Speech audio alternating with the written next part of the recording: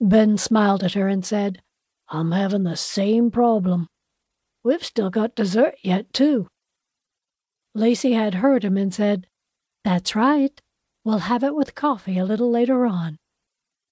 Ben asked Sasha, "How about we take a little walk to help our food digest?"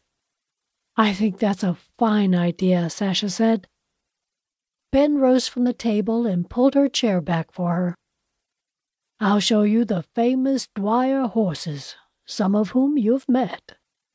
"I would love that," she said, and followed Ben to the front hall. They found their coats, and Ben helped her on with hers. The cold air felt good to Sasha. Between all of the warm bodies and the hot food, the house was very stuffy. The sun was setting as they walked down to the first barn and went inside.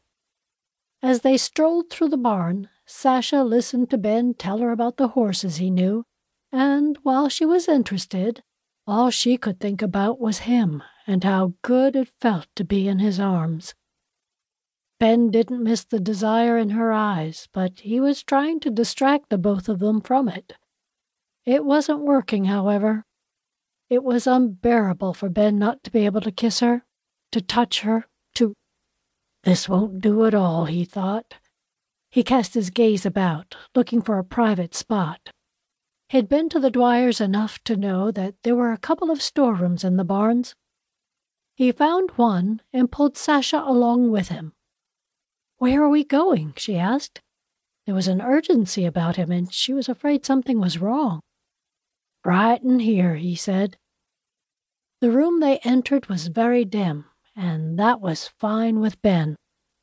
He shut and locked the door behind them, and then pulled Sasha against him. Sasha needed no urging to kiss Ben. Their mouths met in a fury of passion, and it set off powerful reaction in the both of them. Ben backed her against a wall and trailed kisses down her neck. Sasha wanted nothing more than to give in to their desire, but she knew that they couldn't right then. "Ben, we have to stop." "I don't want to, but we have to," she said as he nibbled her earlobe.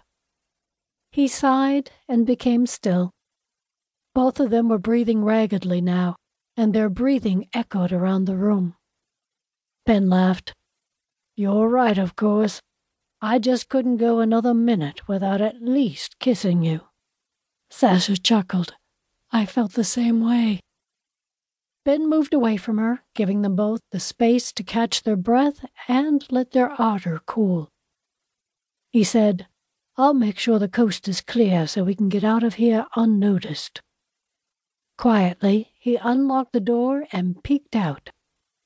He stepped out and made sure no one else was around before motioning her to come out.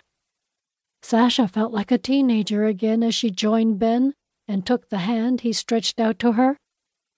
He gave her a conspiratorial smile as they walked towards the barn entrance, just as Jake and Rebecca came in. They greeted the other couple and went on their way. Once outside, Ben said, "That was a close call."